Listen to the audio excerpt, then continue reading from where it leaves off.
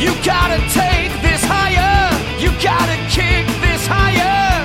Hey, hey, take this higher.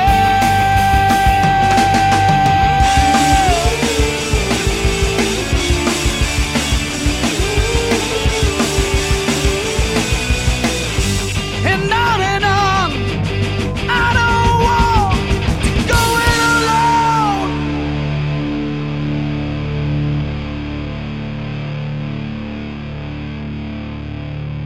Hello and welcome to the Mildly Pleased Awards, hosted by Sean Lemmy, John Otney.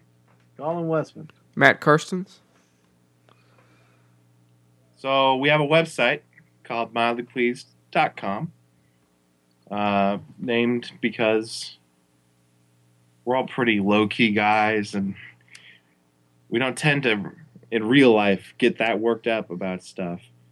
And that means lots of, 3-star reviews.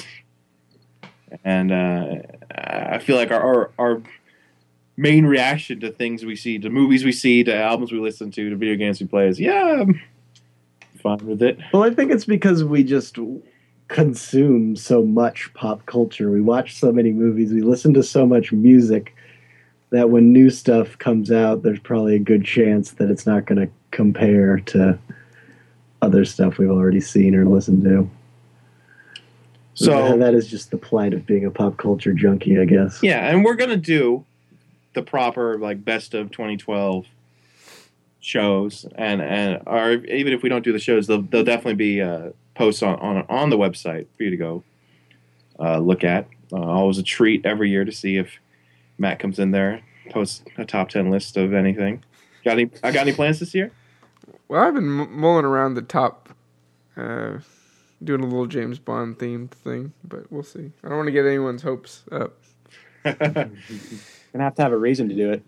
Sean Connery's death. Whoa. Make it happen. Okay. But before we get to that, we thought, in honor of our website, and in honor of 2013 happening, this crazy year that I feel like no one ever planned for humanity making it this far, we would look back at the most mildly pleasing things from 2012. 20 does, as the kids call it, 20 dozen. Now it's 20 baker's dozen. Not nearly as easy to say. 20 baked does. So we're looking for the most mildly pleasing thing, and to give you kind of a sense of what's to follow, I'll say we've got 10 categories. With we've narrowed each of them down to just 5 nominees, and instead of actually making a list, like a real award show, we're just going to pick one winner. But unlike a real award show, we're going to bring you in on the process, and to give you a little taste of what it's like, I'm just going to do the video game category on my own, since no one else played really any game. I mean, John, you played Tony Hawk Pro Skater HD. I guess that was more mildly disappointing than anything else. Probably. They didn't really... I mean, it had better graphics, but they took away so many great features. Kind of pissed me off. Yeah, I didn't really like it. I did not play it for very long. I did play Tony Hawk's Son, so that was real cool. Did I play any of these video games? I mean, not these ones on the list, but any ones from 2012. Did you? I don't know. You know? I'm always so behind on my video game playing. Did you play the show this year? I did. It was mildly pleasing. Yeah, I would think they're not changing too much these days. No, especially not really. Because the 2K series imploded. And they're just out there alone. They're done? Yeah. Whoa. Yeah, isn't that weird? If you want to play a baseball game, you got to play on PS3 or PlayStation Vita. That's really weird. So, our top 5 most mildly pleasing video games. I've already picked the winner, so I'll just tell you the 4 other nominees. Assassin's Creed 3. Mildly pleasing for me because it was the 5th straight Assassin's Creed game, and I just don't care anymore. They're not different enough. Assassin's Creed 3, actually kind of disappointing because I was supposed to be a big change, and then it turned out to be pretty much the same. And all these games are so long, I just got so bored. Another nominee, Kingdoms of Amalur Reckoning, which made it onto best of the first half of 2012, but not nearly good enough to actually make my top 10 list. And I think, given the whole studio being laid off and Kurt Schilling going into debt, really over this game, it doesn't in retrospect seem that good. But I thought it was fine at the time. It's just a bummer that everything surrounded it, and it was never great. Max Payne 3, long-awaited sequel to Max Payne 2, almost a decade in the making. Had some cool moments, but also had some really terrible moments. And ultimately, it was just underwhelming. I think a lot of people who really cared about that franchise are really disappointed. I was fine with it, though. Thus, mildly pleased. And PlayStation All-Stars Battle Royale is our fourth nominee. Not because it's bad. I think it's pretty good. I actually like playing it single player, like one-on-one fighting, way more than I like Smash Brothers one-on-one fighting. But it just did not capture that Smash Brothers, I don't know, je ne sais quoi, that makes it such a great game for our group. And since I was kind of counting on it to be that, I'm, in the end, a little disappointed, but so mildly pleased.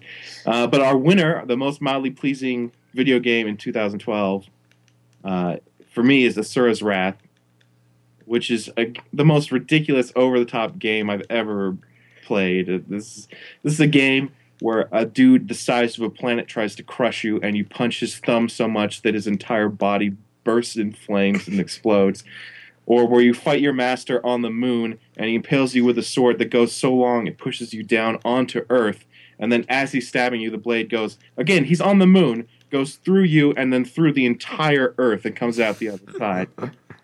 Sounds awesome.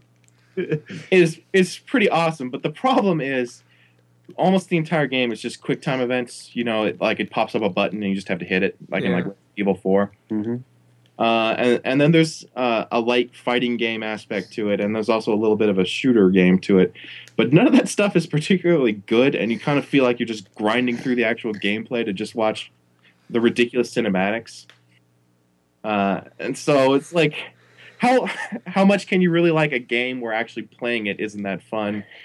Where the joy comes from really just like watching. It's basically an anime series. You're basically watching an entire series. It's even like the game's like broken up into episodes. They even have like, this is where the commercial break would go, built into every episode. It's pretty cool. And also, they do this thing where you beat the game and then they let you go back and see the ending again. And they're like, but wait a minute, this isn't the true ending. You have to buy that. It's downloadable content. That's kind of fucked up. But no, congratulations to Asura's Wrath, most mildly pleasing video game I played in 2012. I have a question. Okay. So for someone like me that never played Assassin's Creed, any of them, would I enjoy the third one more than you would? I think you would. I think you might like Assassin's Creed 2 more, just because for me that game was, I think, maybe even my favorite game of that year, or whatever is up there. I think that was 2008, or maybe 9. Assassin's Creed 3, I think you'd get into, just because for me, all these games I think are too long for what they are, and so like every year for 5 years in a row, like feeling a little tired and having to grind out the ending of these games, it's just worn me out. And some of the things they changed for me, I didn't like as much. Like it used to be you could buy armor, and that's gone. Now all you can do is like dye your clothes. And in the last game, they introduced bomb making, and that was lame.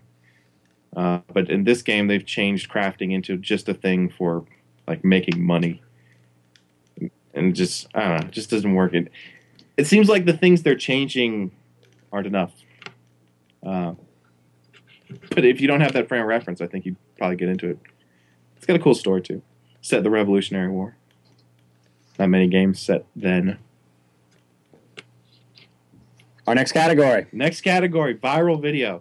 So this is the other weird one, not because only one of us has expertise, but because a mildly pleasing viral video is something you forget about instantly. Because the whole idea of viral videos is basically mildly pleasing. So I think for this one, we just chose 5 videos that. I mean, let's be sure these are viral videos. These aren't like music videos or professionally put together things. These are like shit people put up on the internet that stunts caught on in or whatever in 2012. But I think we're just looking for the best of these, not the most mildly pleasing one. Because the most mildly pleasing video I saw, I have forgotten about. And our categories. Wait, just a sec. Nancy, there's a clicking coming from your end. Do you have control over that? Clicking? Yeah. I don't know. Stop. Well, it always shows up whenever we record from your side. I can always hear a clicking in the background, and I feel like I keep hearing it. I don't know. Okay, whatever. So, our first video is called "A Black Man versus 3 Ghost Peppers." These are all officially what they're titled on YouTube, so you can search them out. This is not what I would call it, but it's a pretty accurate depiction of what you see in the video. It's this guy has 3 ghost peppers covered in ghost pepper sauce, and he decides to eat all 3 of them back to back, and it just breaks him down. The ghost pepper is like the spiciest thing you can eat, and covering it in ghost pepper sauce. I mean, you can tell from the second he bites into the first one that he is an immense amount of pain. Yeah, and he has made a very poor choice, and he has a long way to go before he can get out of what he's done to himself. And it's just such a strong physical reaction. He's moving around the room. He's like yelling, and he's got his weird fat friend who's like Possibly a midget?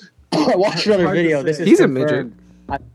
Yeah. Okay, he's a midget. Well, he's a dwarf, right? Well, okay. Little people is what they're like. Anyways, he's really funny for some reason. He has this really funny voice. And he's just egging him on, He's too. just egging him on. He's like the perfect sidekick to this guy, and he's just suffering. Punishing himself.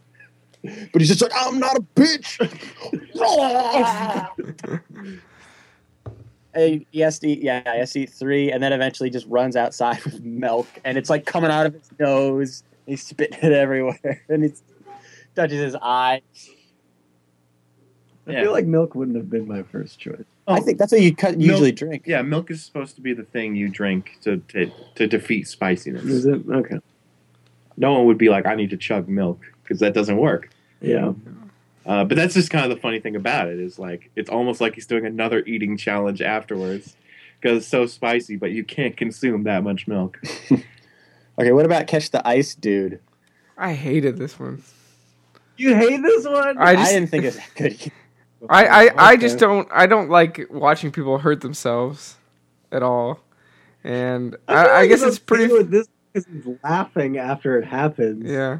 My favorite part was like all right before he does it, he's like fuck you, fuck everybody, or Yeah, no, I feel like it's staged like perfectly. He's like, yeah, I'm gonna be the ultimate badass. And it's like this German guy. He's like, motherfuckers, fuck the fucking world, and the name of my new band is Siskill. And then he runs up and jumps in the frozen pool, and he just goes plonk, and his friends just laugh. Well, I like the part where he's talking about his band, but the hit, I was expecting, okay, now it's going to break or something, and Well, that's what he was expecting. I don't even feel like he's not in enough pain for my enjoyment.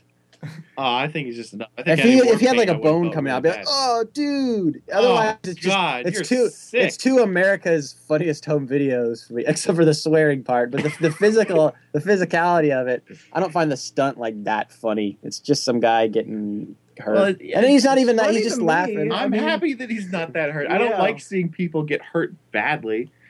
It's funny to me because he's acting like such an idiot and he gets what's coming. Probably hurt his butt. Probably hurt his back. You know, I just his friends are laughing at him. If it wasn't for the fact that he's some crazy German guy who must like metal or something, there's thousands of other videos probably like this. Yeah. Probably better and worse, but I guess it is mildly pleasing to some people, but to me it's on the lower end. I think it's pretty fun. Okay. Julie and the Deathly Surgeon. So this is another of these like laughing gas, wisdom tooth surgery, post-op videos. And there's a lot of these. This is kind of like an internet tradition of people acting really weird because of the laughing gas. I love this But I like- genre. It's pretty good, and I think this one stands above a lot of them because the girl seems so sweet, but she's also like really paranoid, and she's like convinced that her surgery never happened, that was and the that they're being funniest part for robbed. me. Like, don't She's asking, don't let them charge when us. did he get? I mean, she's saying like, I don't think they took him out, and she's got gauze coming out of her mouth. That's great. Yeah, I wasn't sure about this because at first I was like, God, there's so many of these videos, but I guess they usually turn out to be pretty good. Yeah. I just I mean, wish so that many mine. people do it, but usually have good results. I just wish I think that this one mine was- was filmed. I don't think mine was that interesting though. I think it takes a certain person to have a good one. I'm sure mine was pretty. I just kept passing out. I'm kind of worried because my wisdom teeth are coming in. They're supposed to just come in, but they're kind of hurting, so I'm worried they might have to go. Well, Yeah, you never make got sure your there's a done. camera crew Not there. a big deal, Sean. You're not even going to know that they were taken out. You're going to get all paranoid. I've got these great extra teeth. Yeah, exactly. Okay, Jurassic Park on Melodica. So this is one, if someone comes into you and says, you go to watch this funny video, you're going to be disappointed. But if you saw it like I did, which was someone saying, hey, check out this guy play the Jurassic Park song on Melodica, and then you open up, and they do move in herds, and then this, just the worst, like, elementary school recorder, like, level. It's a melodica. It's like one of those keyboards that has the little pipe Mhm. part that you breathe into. Yeah, and it sounds like a little kid's playing it. Like I saw the name and I thought, oh, it's going to be like a cool instrument and a guy's playing it. But no, it's footage of the movie, but they replaced the soundtrack with someone playing it on melodica. And it's got all these extra notes and it sounds really bad. And it just totally ruins the moment. Yeah. This majestic moment from the movie. It just brings it down to this like really idiotic level, and I love it so much. This is one I had to watch a handful of times. Just those last three notes would get me every time. Of course, I had to show it to my brother, who's the biggest Jurassic Park fan. Yeah. He ate it up. Because it was I know you're not big on this one, Tom. I wasn't that amused by it, really. My- Maybe it is because Sean put it to me. He's like, "This video is really funny." I was like, whatever. I was Yeah, I expecting had it. no expectation of anything. I was expecting it to be like a really like beautiful recording of like a melodica, like some guy that's really good at playing it. So, I thought it was pretty funny. And this is just one of those things I love about the internet, where, like, you would never write this for like a sketch comedy show. I don't know how something like this would ever happen, or why, if you made this, you would feel you had to put it on the internet so anyone can see it. But god damn it, I love it. And it's like 30 seconds long. Yeah. And our last nominee is "Oh My Damn," which little different from the others because it's the Songify the News guys. Yes. Remixing a guy's review of Carl's. Five Guys and Five Guys fried and the burger. double bacon cheeseburger. Or bacon cheeseburger, at least. Or something. It's a double Here's some bacon dub- cheeseburger. Is it double? Get yourself a double Cheeseburger. Get a grocery bag. And this guy is clearly passionate about food. And they really captured that in this song. Because who else takes a bite of a burger and goes, damn, damn, damn. But it's such a good song, too. It's really catchy. I was singing this all summer. And it even got me to go to Five Guys again, which I didn't even really care for the first time I went. But I love the song so much, I was like, well, I gotta go now. Yeah, Represent. that's pretty much what happened to me. And I'm just always quoting all the different lines. The cheese is oozing. Just so much passion. I love it. Song of the summer for me.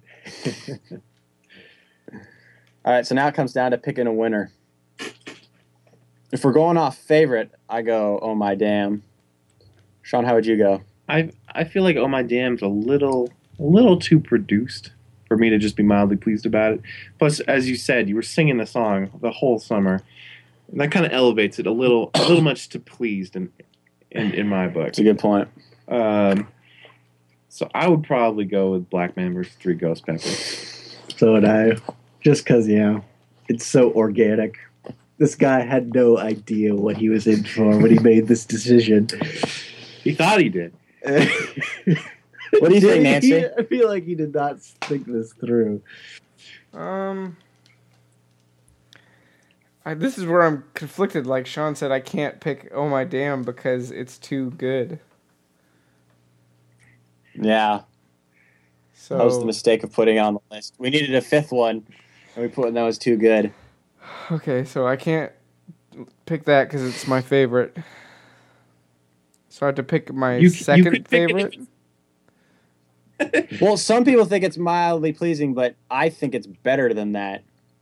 So I mean, the it's got to thing be like you a group said thing. about this category was that a viral video, you see it once and then you forget about it, and that inherently makes it mildly pleasing. But we were singing it out in real life after we saw it, so it had a lasting effect. I think we just figured this is the only opportunity we'd ever get to talk about it, so we put it in there, even though it's probably better than mildly pleasing. So what would you lean towards next? Well, not next. It's got to be third next, right? These are all mildly pleasing, so I mean, if your favorite is still mildly pleasing to you, not pleasing, mildly pleasing. So as long as it That's doesn't... How do I know, Sean? As long as it doesn't, you'll know. It's just one of those things that's deep inside of you. If you would go all the way up to 4 stars, if you were rating it, it is. Yeah, but that's the thing. Like, why would I ever rate an internet video? Doesn't YouTube have stars? It does. You can rate them. That doesn't mean I ever would. Maybe you should. Just what's your second favorite? I just want to know. I'd probably say Julian the Deathly Surgeon, just because I'm all about after dentist videos. I think that one's pretty good. I think that's pretty good. Choice. But is it too good? Is the question. I don't think so. I think that's pretty mildly pleasing. I would agree. I mean, I'm not that passionate about most of them except for Oh My Damn, so. Yeah. My only knock against Julie and Death Surgeon is maybe it's too long, but I guess that's one of those things where it's like you kind of want to keep going. It never has like a big laugh out moment. It's just consistently humorous. And that's why I think it fits that so much. Like, I feel like Black Man vs. Ghost Peppers, maybe too, it's getting better as we talk about it. It's elevating it to this level. So I would lean towards the dentist one. Colin, we haven't heard from you yet.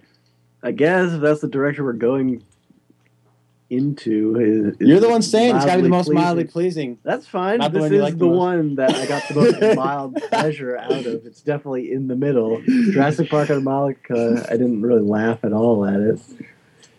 Catch the Ice Dude had one big laugh. Black Man vs. Three Ghost Peppers had a bunch of big laughs. Oh My Damn, it's too damn good. Oh my So I don't know. I might go to a Ghost Pepper one. That's pretty funny. But I don't know if I'm going into it because I like it or because I don't know. I just find it disappointing awarding something that I don't really like. That's my inner. Well, you should really like all of these because it's mildly pleased, not mildly disappointed, not neutral. Well, I do like all of them. Yeah, I go Deathly Surgeon. Why don't we? Was that good? Are we going? I'm mildly disappointed. See, I'm feeling. See, I just feel like Black Man vs. Three Ghost Peppers is not more than mildly pleasing for me. I'm not like dreaming about how funny it is.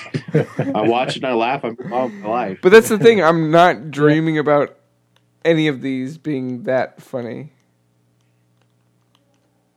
Does that make sense? Sounds like.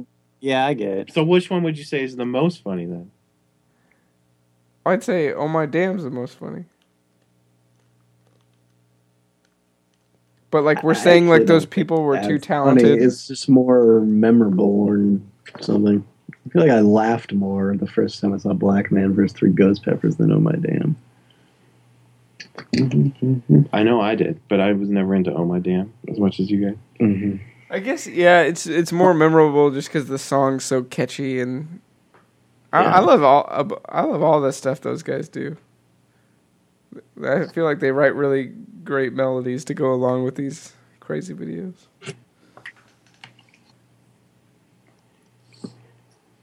I don't know where we I stand. feel like we should just pick one and move on because it's not that big a deal. Well, sounds like everyone would be a little bit pissed if Julian the Deathly Surgeon won. I think that's maybe the spirit of the award. All right. Democracy! Our most mildly pleasing event of 2012. This is probably the last one we'll have to actually explain everything, just to make sure everyone's on the same page. So the first one, I'm going with Ecce Homo.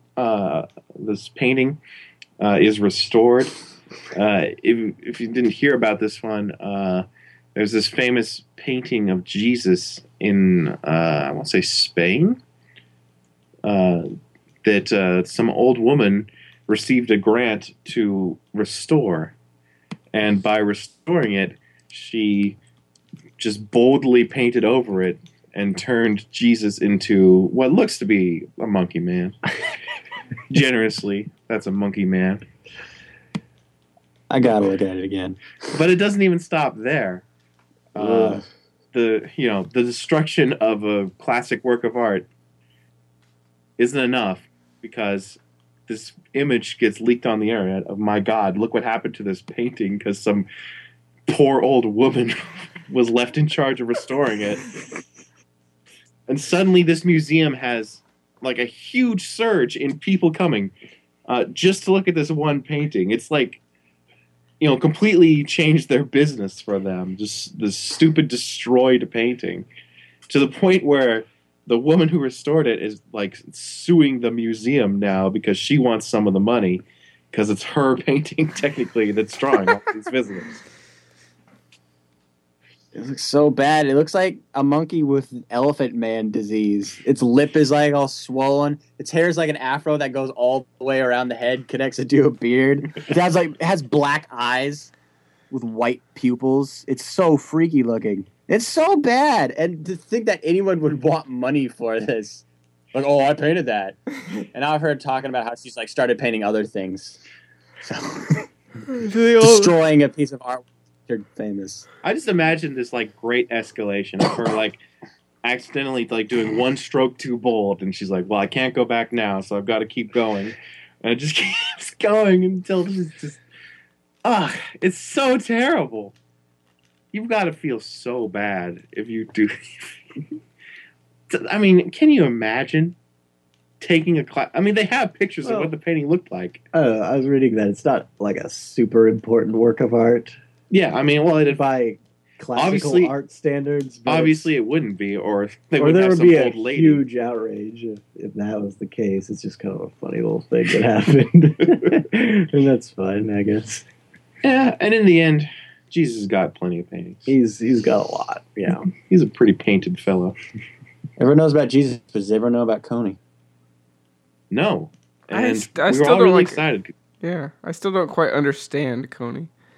I don't think I do either. Sean, you're like a Coney expert. Okay, let's actually watch the video. I didn't. Yeah. This guy put out a video about Joseph Coney. I don't know. He has some first name, I think it's Joseph Coney. Mm-hmm. but his last name's Right. Coney. He's this African warlord who, has a child army. Does all the bad African warlord stuff. He's like the worst, though, I guess, according to this guy. And no one's doing anything about him. And so it was like January when this video came out. It was like a 27-minute, it's a pretty long little documentary this guy put out. And he was like, we can do this. We can bring him down by just talking about Coney a lot. Like graffitiing his name everywhere, posting about him on Facebook all the time, making his hashtag the most popular one on Twitter, watching this video all the time. We were just going to make Coney the constant subject of discussion. And eventually the media will be reporting on this all the time, and then eventually there will be enough pressure that the government will finally have to do something about Coney. Maybe not the American government, but some government somewhere, or the UN, will finally step up, and we can finally bring this guy down. It's kind of an inspiring, hopeful video. Also, dark and depressing because it's about an African warlord. But, a video that really is designed to give you hope in the power of the common man. And then it was all destroyed a few weeks later when the guy who made the video suffered some sort of bizarre mental breakdown and was caught masturbating in public completely naked. He's jacketed in San Diego. I never heard I don't that know that part. that's the reason. Oh, you didn't? They even parodied that on South Park. He's like, you might as well just be jacketed in San Diego. And that's how the episode ended. But I feel like it's more... I don't know if that's what makes it mildly pleasing that the guy had a mental breakdown. I think it's the fact that nothing really happened. And it's just kind of like this, I don't know, weekend warrior activist ideal. Like, people weren't really going to do anything. I feel like this guy, he might even be more about the attention than actually changing something. He probably cares. Well, But I don't know. Clearly did not react to the He's attention. definitely a weird guy. And I've heard, like, the Ugandan government is like, we do not want American involvement in this anyway. We do not want to see them try to help change anything. That will make things much worse. We're going to try to take care of this ourselves. And then it was so confusing to me for such a long time. I kept seeing all the bumper stickers. I was like, this guy running for president? Who's Coney 2012? It was so confusing to me. It took me forever till I finally was interested enough to read up on it. But not watch the video. Yeah, I've never watched the video. It doesn't seem like anything's happened. See, Whatever. that for me is kind of what makes this the shoe-in, is because it's supposed to be this thing that gets everyone jazzed But up. it's just a thing you're like kind of know about it, but you're not like quite sure what's going on there. But people seem to care. But it's Yeah. like, why should I give a shit? Yeah, and that also describes our next topic, which is Linsanity. This one affected me for in Seattle- a large way. Okay, But what go on. was your? Well, I want What was to your hear. experience I want to with hear Blitz Sean introduce it first. Okay. Well, four Seattle boys aren't going to care a lot about really anything going on in basketball at this point. It's just not our way, I guess, as a city. But then on top of that, it being like New York, it's like, ugh. And then it being like this basketball guy who's like basically Tebowing at the time, like playing above his level probably. And people are like obviously getting way too excited about it. Just for me, I was like, oh God, this has got to go away. Like, I remember it got to the point people were like, they've said Linsanity enough. It could be in the dictionary this year. And I'm like, no, fuck that. He's just a man. And I guess it is kind of inspiring because he's Asian, and I guess he dealt with like racial profiling his whole career. People totally underestimated him just because he's an Asian dude playing basketball. But I don't know. I don't really care about. What was he even on? The Knicks? He's on the Knicks, yeah. Ugh. The Knicks? Come on. I feel like the Knicks are like an okay New York team to like because they haven't been really good in a while. They're really good this year. Okay, Nancy. Yeah, Nancy, what was your story or your connection to? Well, my Jeremy connection Lin? is this all happened when I was working at the radio station, and I would do one of my main shifts was Mike and Mike in the Morning, which is a national ESPN show. And basically, my only job is to listen to the show, play the commercial breaks, and I record little clips for the local shows to play, on their shows if they want to. And I guess it was a good thing for me because no one in Seattle cared about Linsanity, so it made my job easier because they would talk about Linsanity 24 hours a day on the show, and so I'd never have to actually cut up any audio. But it got really tiring after a while to listen to Linsanity. Another funny thing is my sister watched these weird YouTube videos from this Asian guy who was I don't know how to describe him. He just thought he was really funny, and he was friends with Jeremy Lin, when he was on the Warriors 2 years ago.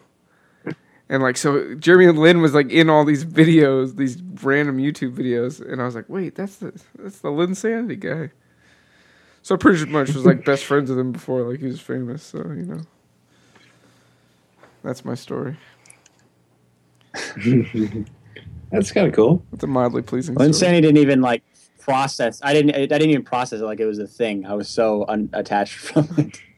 I didn't pay attention to any of it. I was like, oh, it's okay.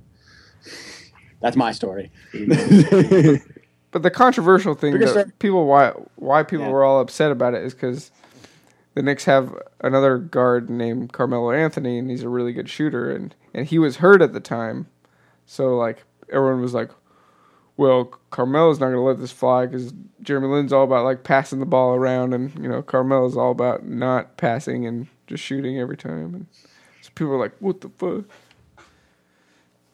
People are freaking out, man.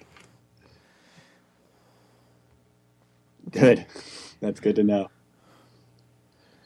In the realm of athletics, how about the Olympics? How about the Olympics? They were in London.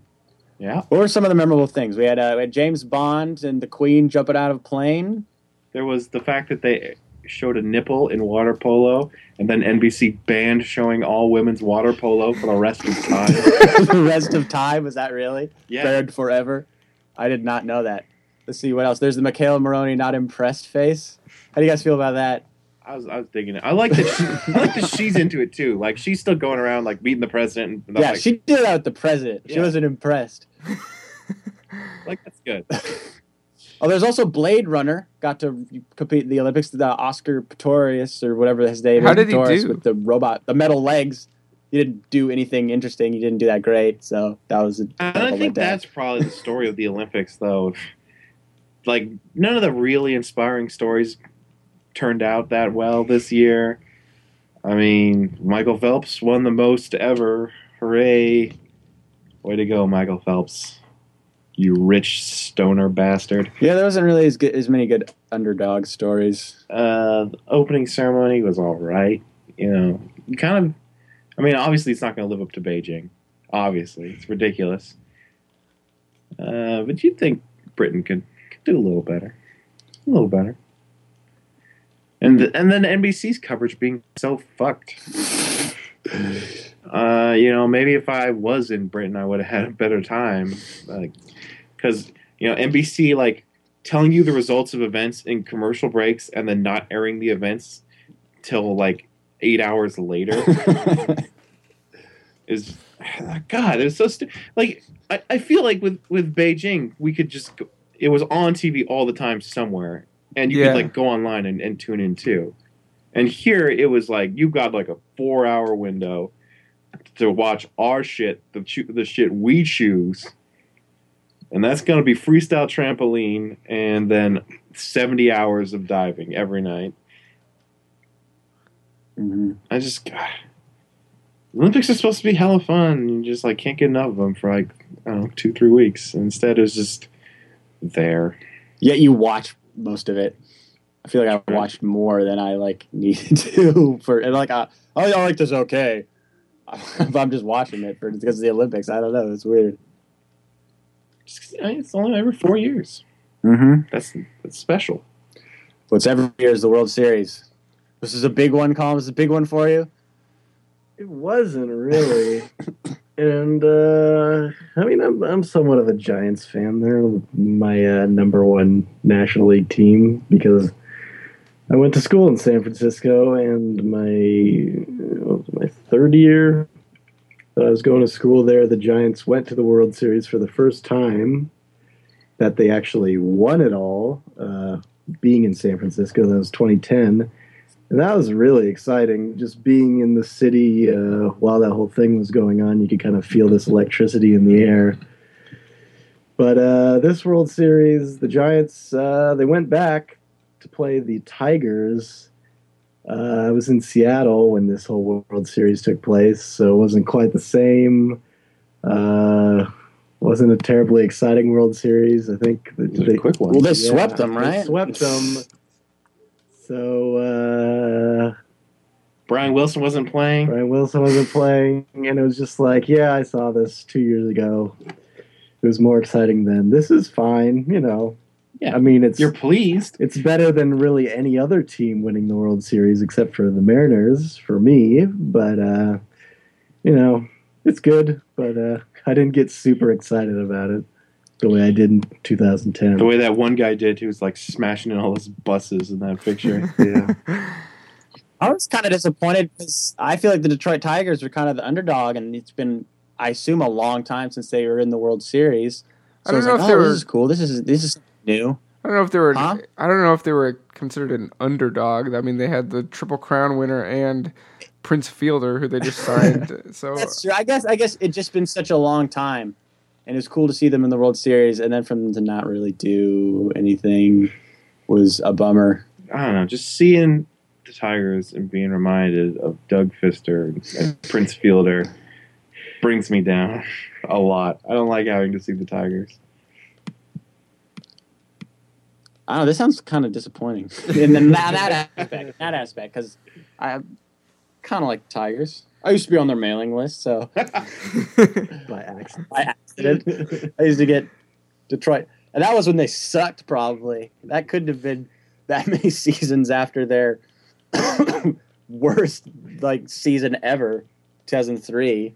That's cool. They've come a long way. Well, they were in the World Series in 2006 or something? Oh, really? Yeah. So they recovered in good time. Anyway, Yeah. what's your pick, Colin? My pick? Yeah. Of all these? Yeah. I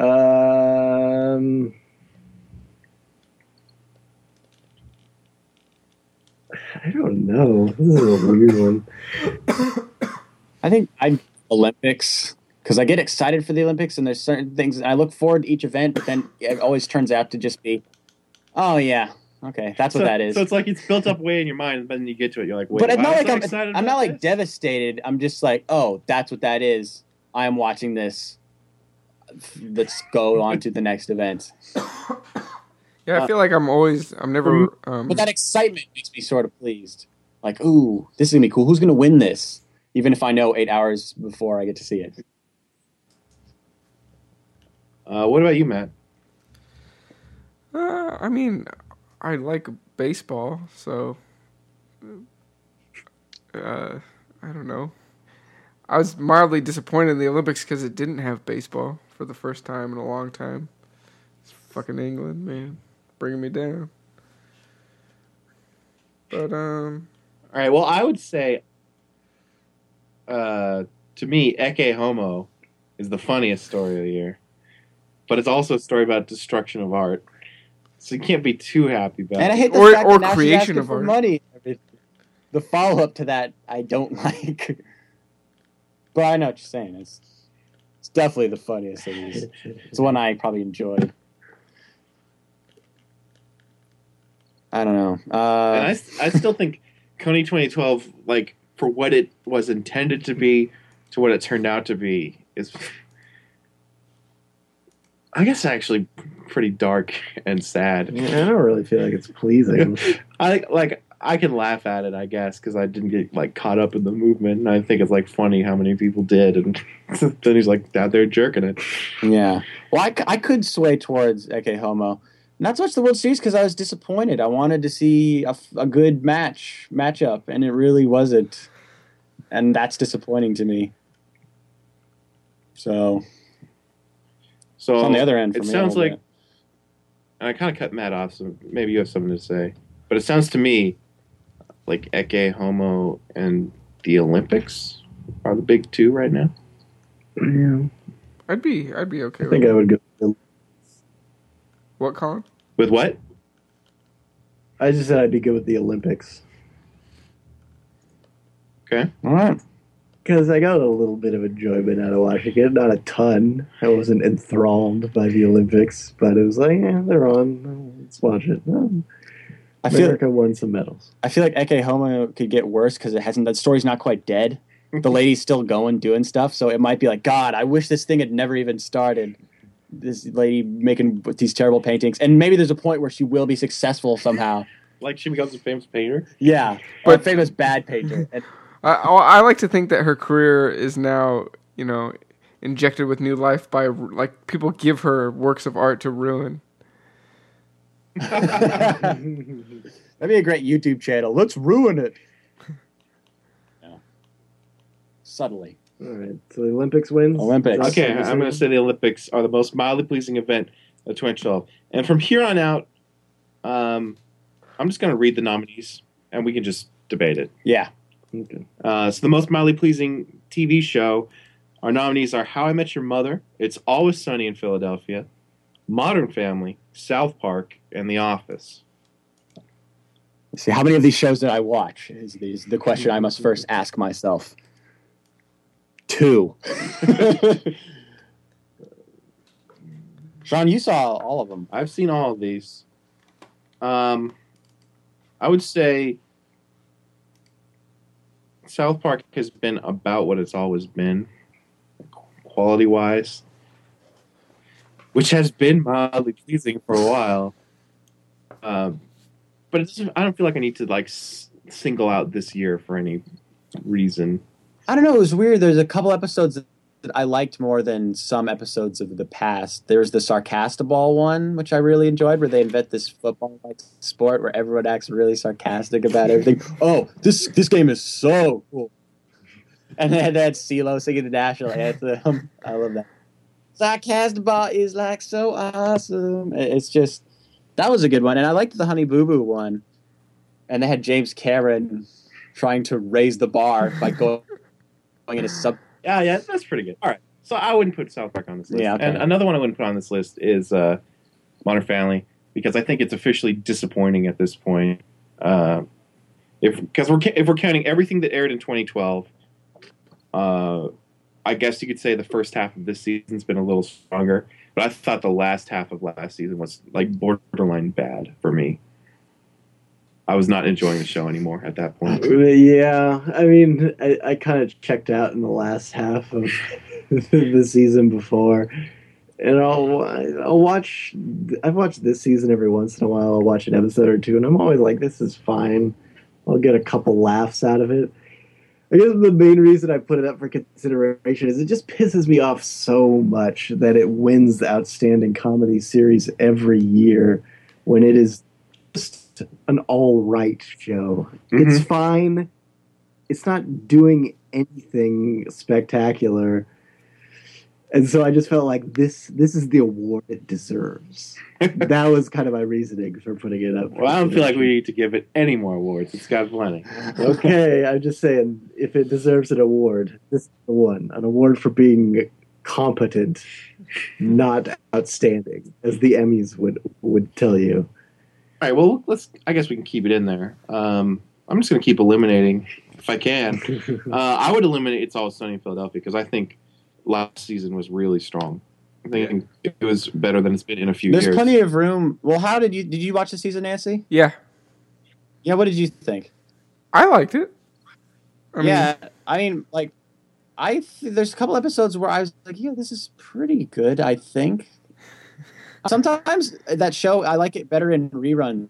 It's weird. Yeah, I I've think noticed that too.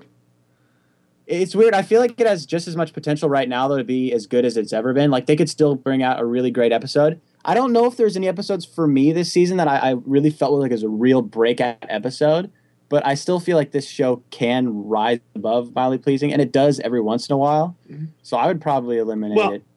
Yeah, okay. I think last season was like really, really good. Yeah. And then the 2012 season, which is also last season, I guess, because it's over now. It's hard to talk about that. They made the whole format of the show a little more experimental. It was basically a whole season about like redoing ideas and repurposing stuff they'd already done. I thought that was kind of interesting. It was always a show I looked forward to watching, which is not something I could say about the two I'm leaving, The Office and How I Met Your Mother. Because, I mean, let's talk about the back half of last season of The Office. Jesus Christ. I was so excited about Robert California, and then that just turned out to be the shittiest thing that ever happened to that show. Why? Because he was a character who worked great in short bursts, but then like trying to make him this weird, aloof main character of the show, killed It it. was unsettling. He was creepy and weird, and they clearly like didn't know what to do with him at all. Would have worked if it was like a drama, maybe. Maybe that's always what I hope the show would be. That's what they should have done. They just should have made that season just completely straight and serious, really dramatic. In fact, to me, I think The Office takes it because it's been kind of an upswing this season, the season that's going on right now, because Greg Daniels is back involved with the show. I think he's even writing episodes now, just because they're closing it out pretty soon. I hear they're going to be airing The Farm pilot as an episode of The Office, which worries me. But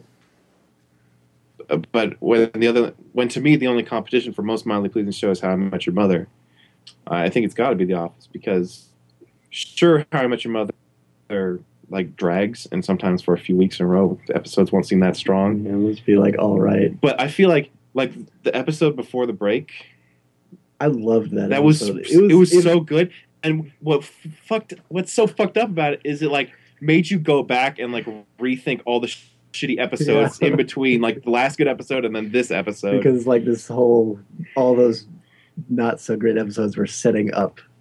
Yeah, this really good one. And yeah, that episode really reminded me of what this show can be at its best. It's just really snappy jokes flying left and right, and also just really heartfelt and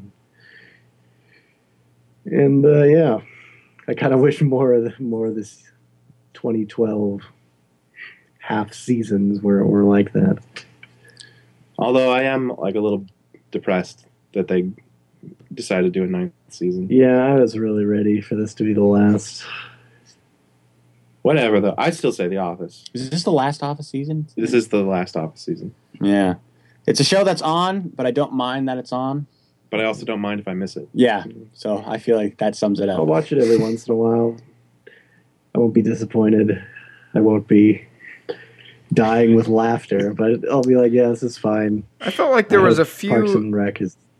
Yeah, I felt like there was a few instances last season of The Office where I, like, every once in a while there would be one gag or one scene where I would just be dying laughing, and then that would Yeah. hold me to keep watching the show, even though maybe there's 3 or 4 episodes that are not very good at all, but it's 20 minutes of my life. You know, if I can get that one more gag, then it'll be worth my time. And I definitely think this season has been on an upswing. Yeah, best thing about this current season, Jim and Pam, I don't just hate them. Yeah, as much. exactly. I'm pretty all right with them. All right. Albums. Listen to a lot of albums this year, haven't you, Sean? I've listened to over 80 albums this year, I'd say a lot. but you guys haven't. So we narrowed it down to 5 albums that at least 2 of us had heard, but none of us thought they had a shot at our top 10 list or anything even close to it, I guess. And those are The Only Place by Best Coast, Wrecking Ball by Bruce Springsteen, Channel Orange by Frank Ocean, Blunderbuss by Jack White, and The Second Law by Muse. Does anyone want to eliminate anything? Or just go forward with like, this is what it's got to be. Well, I didn't actually listen to Channel Orange. Can you guys tell me about that one a little bit? Channel Orange is the greatest album that came out last year, according to Apparently, everyone. that's what everyone keeps telling me. It's like the instant classic album of this year, but I don't know. I just listened to it and I think it's pretty good R&B. It's not like mind blowing. It's not like unlike anything I've ever heard. It just seems like a nice sort of modern take on R&B. I don't know. I don't really quite see the brilliance. Yeah, and I enjoy it. I enjoy it. Yeah. That's about right. And I guess it is great because I don't like listen to a lot of R&B, but I can like kind of get into Frank Ocean if I really worked at it, I guess. Really worked. I like this. This is good because of this. But Channel Orange to me is like, okay, let's go listen to stuff I like more now. I listened to some iTunes previews. It seemed a little boys to many. That maybe not be fair to me, but I don't hate that. So maybe that's good. Like I'm like, all right. He's got a great voice. Sounds like there's some more interesting things he's doing with the production. Maybe, maybe not. I think so. Honestly, I think it's probably a little better than Mildly Pleased. I applaud Sean for putting it on the list just because I do think it is a pretty overrated album in my opinion. I also thought this would be our only place to actually acknowledge it. Mm-hmm. I don't think it's going to be on anyone's list. No. The one I'm kind of leaning towards Jack White's Blunderbuss. That's an album I saw turn up on a number of top albums of the year lists, but I listened to it once, and that was enough. Yeah. Because it just sounds like Jack White doing his Jack White thing. I don't see how it's any better or worse than like the second Raconteurs album. Yeah. I mean, it's nothing he hasn't already done. I remember there's one song on here that I really like. It's really the only one that I really like, and that's 16 Saltines, and because it's kind of White Stripes. And I'm like, I wish this was a White Stripes album. Yeah. He's gotten so caught up in all this production. I mean, it's good. He's a good producer, but there's nothing about it that's like I don't feel like any of it's groundbreaking or anything. It's just I don't feel like he tried that hard. He's just whatever. It's weird. It's like for years people bitched about Meg White being a bad drummer, but I honestly think she made Jack White more sort of creative in the ways that he was writing songs by her being sort of limited musically. And I just feel like with a polished backing band, he's not quite as interesting as an artist. So definitely Mildly Pleasing for me as well. I would agree with Colin on that one. Yeah, I think it's a good choice just because it's one where I can't really fault it for anything. Yeah, it's like fine. It's not like really disappointing, but it's just like this is what you would kind of expect a Jack White solo album. Yeah, so like I guess. Yeah, to me, it's almost just disappointing because I wouldn't really want a Jack White solo album. Mm-hmm. I also feel so overwhelmed by how much Jack White material there seems to be. He's in so many different bands. He produces so many different people. I kind of want him to take a little break. I mean, this was fine, but I want him to work towards something that's great. I mean, some people thought it was great, though, and I'm not. I don't get it. It's weird. But yeah, definitely Mildly Pleasing. That's my pick. I can live with mine that. too. Yeah, okay. Should we just do that? Not even talk about the other ones? I think that's fine. It's unanimous. Unless you heard any of these, Matt. Incorrect. No. So I guess our most mildly pleasing album, Blunderbuss.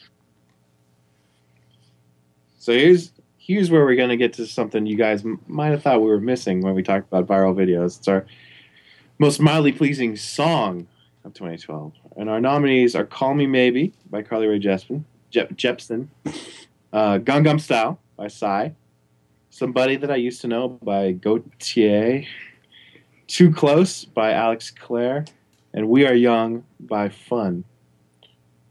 All of these songs we heard a lot. None of these songs we were really looking to hear ever. We weren't going out of our way to hear these songs. 3 of them I heard in commercials first. I can say that. Of course, Too Close was the Internet Explorer ad. And I remember hearing it just for the first time. I thought it was so stupid the first time. Like, this guy thinks he's so cool, so tough. But it kind of like grew on me in a way. But also at the same time, like, this is so stupid. Like, this is not my kind of music. I remember another experience I had with this song where I was waiting outside of like a biology class at school, and I sat next to this really big like white football player guy, just told bro. And he had one of those backpacks with like the built-in speakers or something. You ever see those musical backpacks? And he just had this song. Everyone was waiting down the hallway, just blasting. He was all about it. Feels like that. And I'm like, yeah, this song was written for that guy. I can respect that, but I don't want to go any further into that world. It's got this stupid like dubstep backing to it. Like the song would not have that if this was released in any other year besides 2012. This was the year of dubstep, really. Yeah, there's a lot of guilty pleasures that I have to some of these songs. So I think Gangnam Style, the music video, is what made that for me. I think it's seeing this pudgy dude in a suit, like so sincerely doing this dumb dance and yelling at ladies' butts and crawling out between these guys' legs in an elevator. That is a spectacular music video. A staggering amount of confidence. I know that's what just stands out to me. His Speaking of confidence.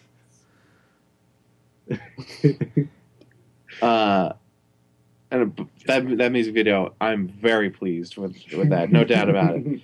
But the actual song became a hit. Like, I heard it on the radios in America, which is kind of interesting because I can't remember ever hearing a song in a foreign language on the radio before. Macarena. This is the new Macarena song.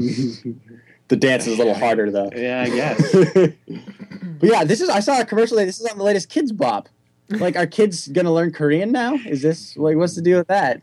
This song is everywhere. I remember having this moment where I was at school and I was just in my dorm taking a shower, and I get out of the shower and I'm just thinking about the song just for whatever reason, and then I hear a guy out in the hallway go, "Sexy lady." It's like everybody's thinking about it at the same time.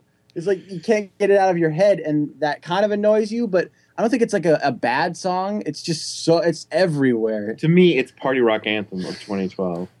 Total party rock anthem. It does sound like a Korean version of that song. It's And I never looked up what the lyrics meant, but I got the impression it was something kind of like that, just like being fancy, going to the club. I told you what it's about, Sean. It's about like Gangnam. Gangnam is like a neighborhood in South Korea, and it's like, where all the cool, slick celebrities hang out and party and stuff. So like that's what it means. Like Gangnam Style is like. But that's just what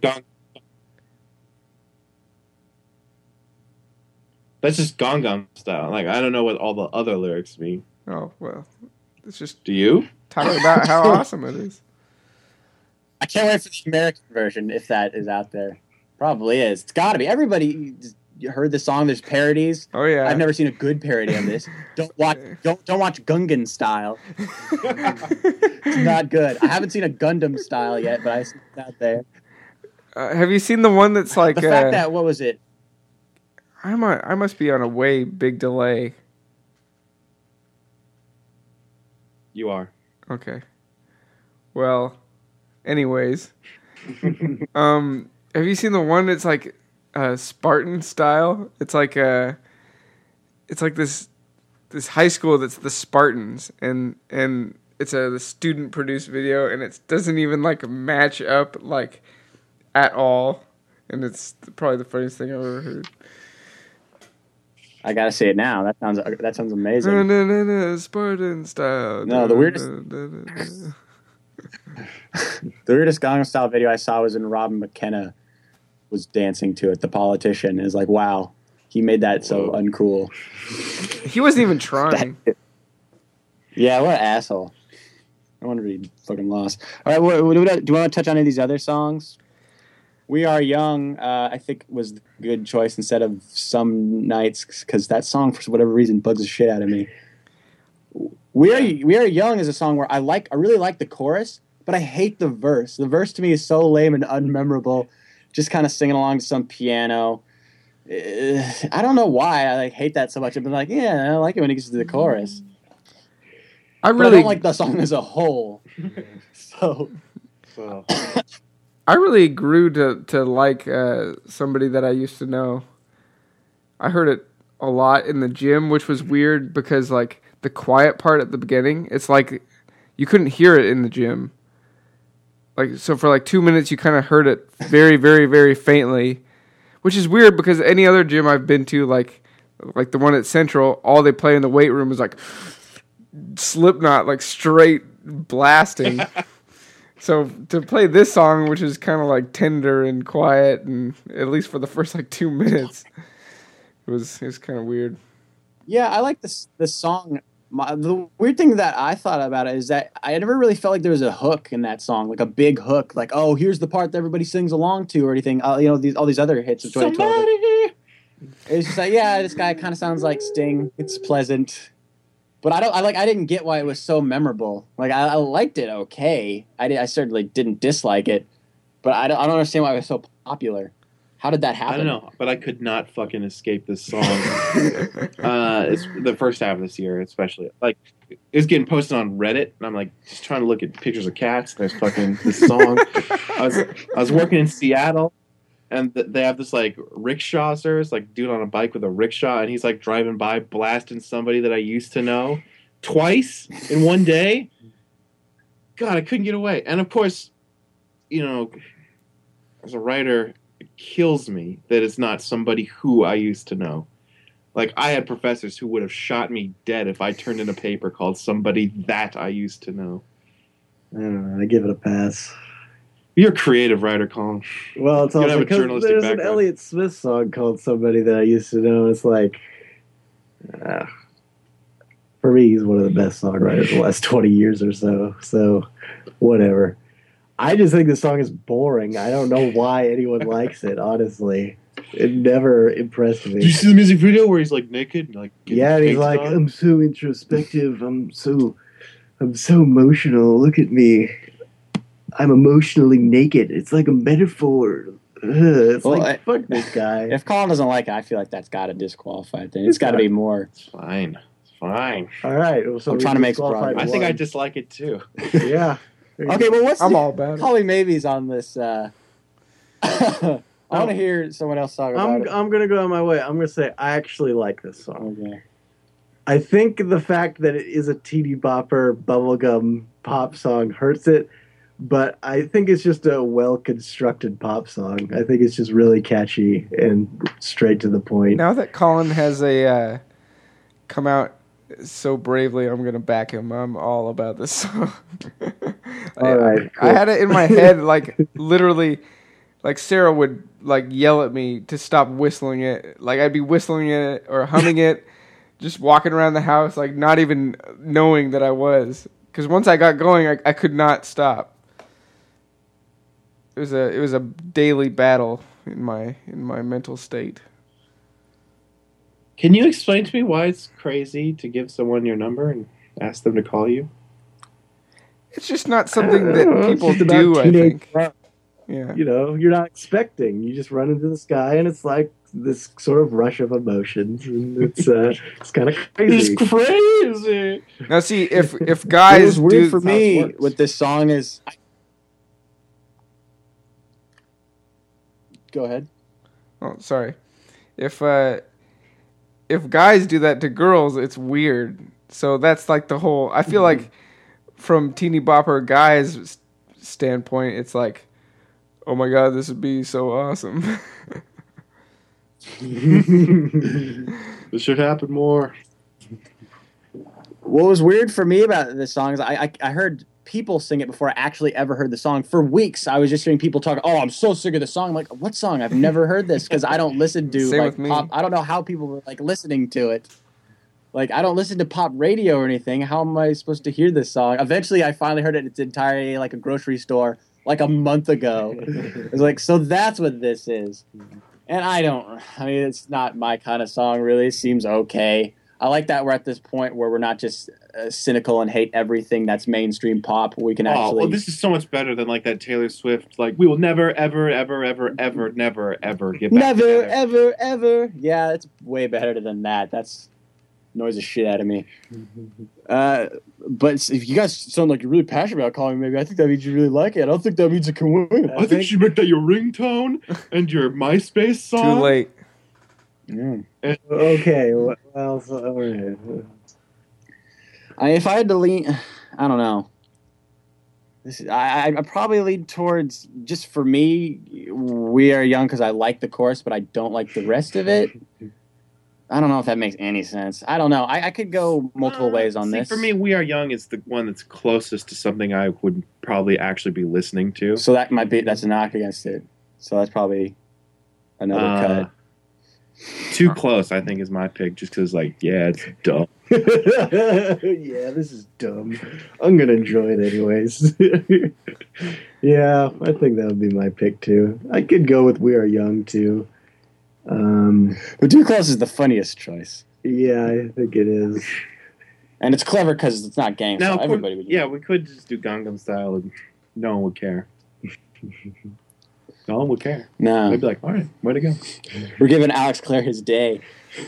This is as good as he's ever going to get. And by the way, we didn't actually look up if any of these actually came out in 2012. Most of them are at least popular this year. Yeah, that's enough. Don't complain. Now we're going to take a brief break and talk about Lifetime Achievement Award. In the field of being mildly pleasing for an entire career. For a career of mild pleasure. This year we're looking for a male actor, it turns out. We've decided we'd like to honor a male actor. And the 5 we think stand at the very pinnacle of mild pleasure are Billy Crystal, Bruce Willis, Dennis Quaid, Guy Pearce, and Liam Neeson.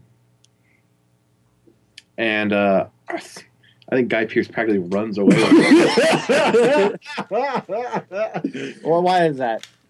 Because he's like the most unremarkable person in film. He just comes to like this actor that I like, but like his face is like a blank canvas. Yeah. Doesn't have anything distinguishing about his physical appearance or his acting style. He's just a man. It's kind of funny. I've never been really excited to see him show up on screen. I've never hated him in anything. It's just always like he's there, and I'm like, well, okay. Sure. Guy Pearce, yeah, he could use the work. Memento. Yeah, sure. Well, I think he's pretty good in Memento. He is. Yeah. That's maybe it for me. At least in like maybe a couple others probably. Yeah, I think LA Confidential. But let's look at this year. He did Lawless, which I saw, which was fine. He was okay. And He wasn't a had, huge role, Lockout, also known as Space Jail, the movie. which looked terrible. But you know, he's just getting work. He's just doing his And job. let's not forget Prometheus, where he plays an old man, even though he very clearly is way too fit to be an old man. And the makeup just doesn't... How is it... makeup technology has regressed in the era of computer effects. I thought it was fine. What's so bad about He it? looks monstrous. He doesn't look like an old man. He's hella old. He looks like Gollum. They Yeah, I don't then know. They have a counter. He's like, he's this death. Why couldn't they just He's stay? so close to- Why couldn't they just get an actual old man? Did you know they actually cast Max von Sydow to play that part? And then they decided they wanted to do that weird fake TED talk. And so they got Guy Pearce for that. And then the Ridley Scott was like, fuck it, let's just keep Guy Pearce. Because they used him for the viral marketing, so just stick with it. He's good enough. He can do it. And I feel like if you can be blasé about an actor like that, that's pretty... That shows a lifetime of mild pleasure. Yeah, I feel like all these other actors, they've had their moments. Sure. Yeah. Billy Crystal was once great. Yeah, when Harry met Sally. I mean, there's only so much I'd expect out of like a 60-something-year-old But at Jewish this comedy point- guy. I think are we doing the whole career, though? I feel like we're doing more recently. I It's like the the fact that he's Lifetime still Achievement. around. Lifetime Of Achievement. Lifetime I think it's Achievement? the whole Okay. career. Whole career. But at this point, it's like he hasn't really done anything worthwhile Not since like Monsters, Inc. in about a decade. I mean, he hosted the Oscars, which was... He finished hosting. He didn't cop out. He completed the job. There's nothing amazing about it. He was in that really terrible looking Bette Midler, their parental guidance, which he apparently gets hit in the nuts. Because people like to see 60-something-year-old Jewish Korean get hit in the nuts. I do not understand at all. That's what the kids are into. Oh, Billy Crystal. Yeah, but he's had his big moments, and Bruce Willis had some pretty good moments this year. It just he makes so many movies every year that are Yeah, it's weird that Those he other seems actions, to still man. be getting bigger somehow, Yeah. even though he's getting so old and he can just do action movies. But even this year, he had Looper and Moonrise Kingdom, which were both pretty good. Strong performances in both. So, I guess that takes him out. Dennis Quaid, I don't. Dennis Quaid was an early favorite. For some reason, I don't even know. I feel like most of his movies go straight to DVD. Maybe he is less than knowledgeable. Maybe even. He seems like a nice guy. I'd say he's a good actor.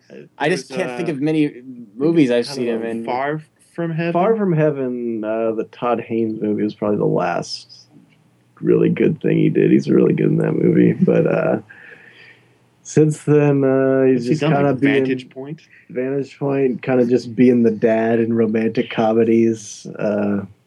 Legion. That demon movie. He is in that? Yeah. Wow. All right. He's in a lot of. It seems like he's in a lot of really crappy thrillers and really bad horror movies that go straight to DVD. There's so many Dennis Quaid movies on Netflix. Like I've never even heard of this. It looks awful, but it looks really menacing and dark. Yeah. And just so we can bring him up, I think it's down to these two. Liam Neeson. Man's great. Whatever. He's restarted his career as an action star. Whatever. Let him do it. The man's great. He's paid his dues. Yeah, it's funny. He's in these movies that I'd say are mildly pleasing, but he's always so entertaining because he's so intense that I always feel like he slightly rises above the material, which makes it. I mean, doesn't make it that much better, but it's like I'm still kind of interested in checking it out. His movies. So we watched The Grey together, and you guys did not stay to see the scene after the credits. No, I heard about it though. Very exciting. So watch all of The Grey to get the full experience of that movie. So Dennis Quaid versus Guy Pearce. I think it's got to be Guy Pearce because with Guy Pearce, he's in a movie, you can expect solid performance, and generally he's picking worthwhile projects. I think he's in Iron Man 3 as some King's corporate Speech guy. I think he was in Animal Kingdom, right? I mean, he's doing all right. Yeah. Versus Dennis Quaid, he's all over the map. You probably don't want to see what he's in. And he has the capacity to be a great actor, but he's not trying anymore. Yeah. Well, maybe there's just not opportunity presented to him. I mean, it's hard when you're sort of a leading man type, and then you kind of get old and you're not as handsome anymore. Yeah, I mean, even when he was in his prime, he was like Lester Harrison Ford. Yeah. Do you think he turned down G.I. Joe 2? Or that they didn't want him back because they're like, nobody wants to see Dennis Quaid Maybe he anymore. died. I don't know. I don't think so. Though I should know since I saw it, but it's pretty forgettable. I don't know. That's a question I'll have to ask myself while I sleep. But yeah, I think it's got to go to Guy Pearce. Guy Pearce. So adequate. Very adequate. Now for the hardest category in every movie award ever. The lead actress category.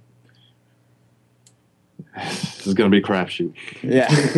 Well, you didn't see most of these, did you, Sean? No, I did not. Our nominees are Aubrey Plaza from Safety Not Guaranteed, Emily Blunt for The 5-Year Engagement, Gina Carano for Haywire, Jennifer Lawrence for The Hunger Games, and Sarah Silverman for Wreck-It Ralph. So what are you looking for with these actor nominations? Just one that was solid. Just a solid performance. It's a confident performance. Maybe a little. That's it. Maybe a little more than confident. That you could tell they were maybe trying. Yeah, this isn't no like Katherine Heigl shit or anything. This Oh, is yeah, people one who of these. generally take an effort. Which one was that? Hunger Games. Oh yes, Hunger Games. I knew Pretty it. big hit this year. Yeah, I feel like Jennifer Lawrence is always pretty solid. I mean, this was a more actiony role, and I feel like she did that fine. Though there wasn't really anything about that movie that stuck out to me. It was just good, I guess. I don't know. How do you feel about Hunger Games, Sean and Jennifer We'll get Lawrence? to that later. Let's. Yeah, but I'm asking about Jennifer Lawrence. Oh, okay. Because that's one that you've seen. We watched together. You wore a suit. I think I got. You always wear a suit to a movie premiere, John. I like it because there's people in line that are dressed up as Katniss, and there's this guy in a suit. Is this a character from the movie? That's how I think. I didn't know they were going for such a weird look. I just had these images in my head. Yeah, you're trying to go as Wes Bentley, but you couldn't grow the funny facial hair God, in if I time. could grow Wes Bentley's facial hair, I'd be happy. But no, I want to hear what you think about Jennifer Lawrence. I really like Jennifer Lawrence. I like her too much, maybe. Like, for me, Silver Linings Playbook is worth watching because Jennifer Lawrence is good in it. Yeah. More than Bradley Cooper or even Robert De Niro. So I wouldn't put her on this list just because I think she's really great. She's too good. I would say, having read the books, there's a lot of... I mean, it's all told from Katniss's point of view, and there's a lot of inner monologue going on that would not translate to the screen, except that Jennifer Lawrence is able to bring it. Yeah. To touch on some of the other ones, Safety Not Guaranteed. I think I was the only person who saw that. It was In a the movie world, I think. in the world. No, me and Paul saw it, so 2 people at least. But Aubrey Plaza of Parks and Recreation, she's an intern for a Seattle newspaper, and then there's this guy who posts this thing on Craigslist about, like, I've built a time machine, I need someone to come back. And it's Mark Duplass, indie heartthrob. And so they go down to Ocean Shores, Washington. Pretty awesome. And it's basically just a romantic comedy between Aubrey Plaza and Mark Duplass and trying to find, is this guy crazy? What's his deal? But the thing is, she basically, in every movie or every role I've ever seen her, is in the exact same kind of like mood where she's just kind of bored, cynical, doesn't really care about anything. This is the exact same character that she plays on Parks and Rec or in anything. But it's good. I like that. But there's nothing about it that's like spectacular. It never really rises to this level. Like, wow, that's really good. It's just, yeah, I've seen this before. I can see this on TV. Aubrey Plaza, I would say, she's done a pretty good job of turning her character on Parks and Rec from like a one-dimensional stereotype into a fully rounded character. And I mean, that's not all writing. That's her performance too. I think she's good in that show. I think she's one of the better actors in that show. She's good, but this is still very much in her comfort zone, which is fine. And that's mildly pleasing. What about 5-Year Engagement, Emily Blunt? I really like Emily Blunt. This movie, I had mixed feelings about, though I don't think that was her fault. I feel like she did a good job with material. Fine. Yeah, she's not given a lot. I mean, the males in this movie are more given the wacky stuff, especially Jason Segel in comparison. But she holds her own. I don't know if she has any standout, really funny moments. Like, I like when she gets shot in the leg with a crossbow. That's kind of funny. Stole that right out of the campaign. But that movie is just too long. It really drags on. I mean, you like the characters. You stick with them. Funny moments. It's got a really good comedic cast. It's just they just didn't know how to end it. I feel like they didn't really know what kind of tone to establish with this movie. Yeah, it is a little all over the place. Emily Blunt's good in it, I guess. Gina Carano in Haywire. Okay, this was a surprise because she's not an actress before this. She was like a UFC fighter, and I believe she was on the new American Gladiators. Mm-hmm. And the fact that she went from here to a competent performance was really impressed me. And the fact that it's also like really physical. She's beating up Michael Fassbender. She's beating up Channing Tatum. I really like watching a good female action star because that's something you really see. But she's not. She's still just a UFC fighter. I don't know that she's amazing. You can kind of tell this whole acting thing is not really something she's used to. But again, she's pretty good at kicking ass in this movie. I don't know if that's you would consider that part of her performance. I would. Okay, so I mean, give me a frame of reference. Are we talking like Arnold Schwarzenegger, or are we talking like Bruce Willis? What do you mean? Where is she on the acting talent scale? Is she Schwarzenegger, where she's basically just saying the lines and it's funny it's funny for her, but it's acceptable. Well, to answer that question, or Bruce Willis, where she's actually acting. I think she's sort of in the middle. Yeah, she's not quite Bruce Willis. Yeah, but I mean, it's definitely brave of Steven Soderbergh to give her as much dialogue as he does. Well, this is a guy who did a whole movie starring a porn star. Yeah. But I think he gets a competent performance out of her. I don't know. Kicking ass. Kicking ass. She does that. There's a lot of kicking ass in Wreck-It Ralph. No. It's mostly racing, it turns out. Oh, because I see you put Sarah Silverman. I did.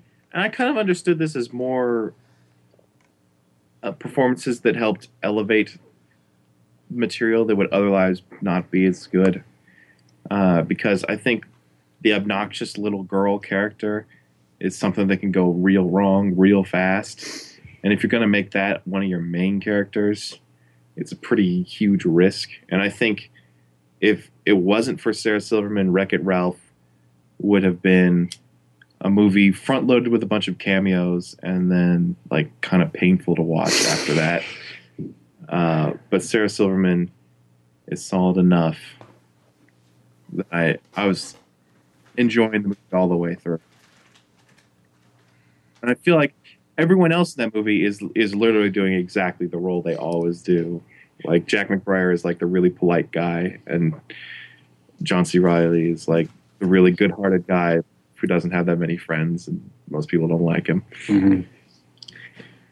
So, I mean, when it comes down to picking, I didn't see Wreck-It Ralph. I think so. That's tough for me, but I think I lean towards Gina Carano just because of the action. I don't know. There's something about that makes me want to pick it. I mean, I think it's enough if you could say it's not a really great performance, but you like her enough that you want to see her more stuff. Yeah, maybe. Depending on what it is. I can't imagine it's going to be something good, but I'm sort of interested. Wasn't she in Lady Expendables?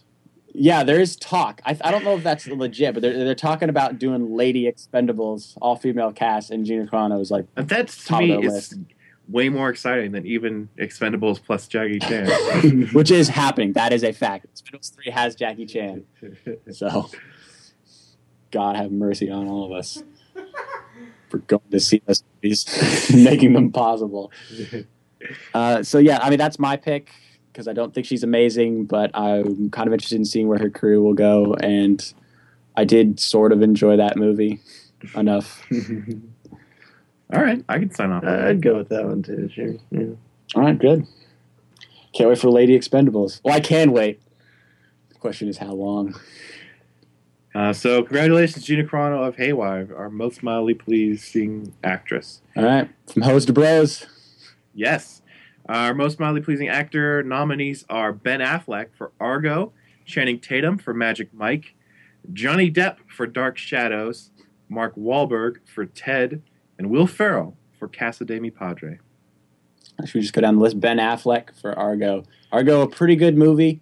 Ben Affleck really doesn't bring anything to it. His character, I don't really know what drives him, really. I feel like with a better actor, you could have gotten something a little more. Well, also maybe a better written. That's probably art. more of the It's thing. like we don't. He's got a kid and he's divorced, and that's about all we know about him. And he's really not dedicated to his interesting. job. Got a funny He's hairstyle. got a great beard. Pretty damn good beard, yeah. But still, I mean, Ben Affleck directed this. He could have picked someone else. Mhm. Like, he wasn't. This person is a Hispanic person, for one thing. He's not really right for the part. Try to mix it up a little bit. I almost feel like it's, he likes to act. People don't cast Ben Affleck anymore, so Ben Affleck has to cast Ben Affleck. cast myself. It's the only chance it's going to happen. But he doesn't seem right for this part. And, I mean, he's okay. Yeah, we've seen him, last year or 2 years ago, we saw him in The Town. That was 3 years ago? Not 3 years 2 ago. years ago. 2 years ago. 2 years ago. And that He was, was really good in that. yeah, one. that was, it's one like, of his better yeah, performances. you can do better, Ben Affleck. So, yeah. Nah. What about Channing Tatum? What about Channing I never Tatum? thought I had him You're on any Channing kind. Tatum. There was a time where I hated Channing Tatum so much. Oh. The ultimate. He's in the stupid Step Up movies. Just the ultimate bro, ultimate douchebag. He's still Ultimate blockhead. ultimate blockhead. But the character he's playing in Magic Mike, this male stripper character, is like a blockhead. So He it is works. It really works. Broy in this movie. Oh, it sounds like this movie is practically his life. Basically, it because he was a stripper at some point in time, and that's what this is about. But I think he is good at playing a bro because he is a bro. Mhm. That is so genuine. But every time when he really needs to emote, he just totally falls flat. He can't quite reach the next level. There's this one scene where he's trying to tell the girl he likes, like how it feels or something like that. And he just uses all these lame techniques. He keeps like interrupting himself, like I never thought but I just I know what you're talking about. Stuttering is not the most impressive acting technique. Yeah, he should have gone with something else in that scene. like that just doesn't work. But man, this man can dance. Oh yeah, so sensual. And then people are gonna say like, "Oh, you like dancing, Magic Mike? You're gay." It's like I don't like the dancing because they're ripped guys. I like the dancing because it's good dancing. It's interesting to look at, not because I'm like, "Oh, dude, look at that guy. Those guys' abs. He must work out a lot." This was a really weird theater going experience outside Magic Mike because it's like 70% women. The first shot of the movie is Channing Tatum's butt. So people are like, "Oh." That kind of made it better. I kind of like that. Yeah, But what's weird? fun. I'll talk more about that. The rest of the experience when we talk about the movie. Okay. It's gonna be real So nice. do you think the bad of his performance undoes the good of it? Yeah, and I think it finds a mid ground because that. I mean, for me, Colin, you sighed a little bit. Well, I don't know. I felt like I was pretty all right with Channing Tatum Okay. for most of this movie. It's true he doesn't quite convince me that he's a budding talent as an actor. He's not like the next big thing, but I think he's fine. Okay. Something that's not fine is Dark Shadows. Bad movie, Tim Burton's Dark Shadows. But Johnny Depp stars in this. I remember going in thinking he's not right for this part, playing this vampire. He looks like Justin Bieber, all pale. It's really weird. But he was really funny in this movie. He's playing the fish out of water character. He's just awakened after 200-something years, and he's just making all these stupid observations. He doesn't know anything. He's like, what's a McDonald's? You know, that kind of thing. Or what is this sorcery? He's looking at a TV or something. And that's funny. Actually, now that I think about it, he may just be good all the way through. It's just that the movie's so bad that it creates this weird mild reaction. It's sort of like my Sarah Silverman pick of Yeah. like this movie. What is successful about this movie is successful because of this performance. I think I'm starting to have a change of heart, where he might be consistent through this in this bad movie. It's just a bad movie. Mm-hmm. And since I'm another person that saw it, because I don't know why anyone would want to see it, don't see it. It's not good. Okay. So that probably won't make it. But something we all saw was Ted. I don't know that anybody really had any expectations for Ted. I'm a big Seth MacFarlane fan, but I don't know. I really didn't know what to expect out of a movie. Though Mark Wahlberg, I always like seeing Mark Wahlberg. We were just Because talking you know about exactly what to expect out of Mark Wahlberg. Well, no. I mean, I No. think the thing we were talking about. We The talked about this opposite. yesterday. Mark Wahlberg is this guy that I just see as this normal guy who comes in, and he can be so off or on because he's not like a real like method actor or anything. He's just some regular guy. So sometimes he'll just go with it and it works, and sometimes he'll be so off. And if the dialogue isn't quite to his style, he's gonna hit all the wrong notes and like over emote or under emote or just act like not a human. But Like, But what's the- happening? Yeah. But this is a comedy, and I think he works pretty well in this.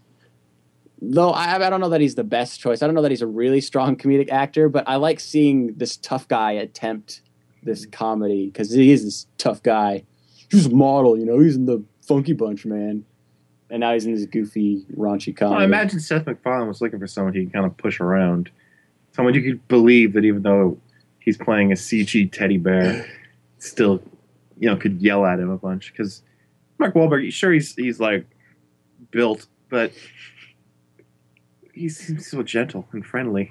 He does have kind of a giddy, childlike quality to him, Mhm. which I think really worked in this movie.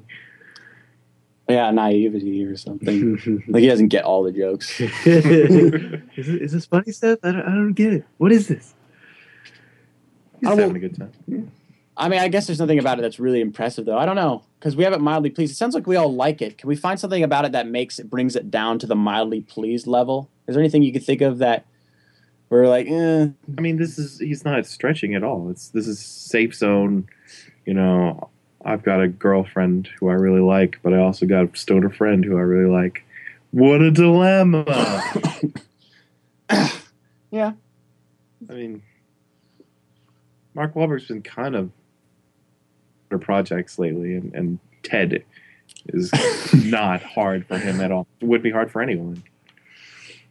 Okay. It Interesting. might be hard for someone. Might be hard for Daniel Craig. Yeah, or Samuel L. Jackson, sure. Someone that's never hard for is Will Ferrell. And I went with Casa de Mi Padre, which was a weird, I don't know, independent maybe, just a smaller film where he was a Mexican guy and he spoke Spanish throughout the whole film. It's basically a soap opera movie. And once again, bad movie, but he was pretty, he did the most that he could with the material. He always has this confident look on him, and he acts like he's in a drama, so he takes this seriously, but it also, I don't know, Will Ferrell has this look to him that's kind of hard to explain. No other actor quite has it, where you're confident in being so stupid. I don't even know what to call it. But once again, this might be a case where what you could knock against it is he's consistent. Like, Will Ferrell always brings it. Yeah. I've never seen, even in bad Will Ferrell movies, I haven't seen Bewitched, so I don't know. But in every Will Ferrell movie I've ever seen, no matter how bad it is, he brings 110% all the time. And he's always fun to watch. I'd watch him in anything. Yeah, that's the thing. I have a hard time believing that anyone could be mildly pleased with Will Ferrell. Yeah, so... Such a funny guy. And he's speaking in Spanish. You know, he's trying. That's interesting. That's more than mildly interesting. That is straight up interesting, just hearing it.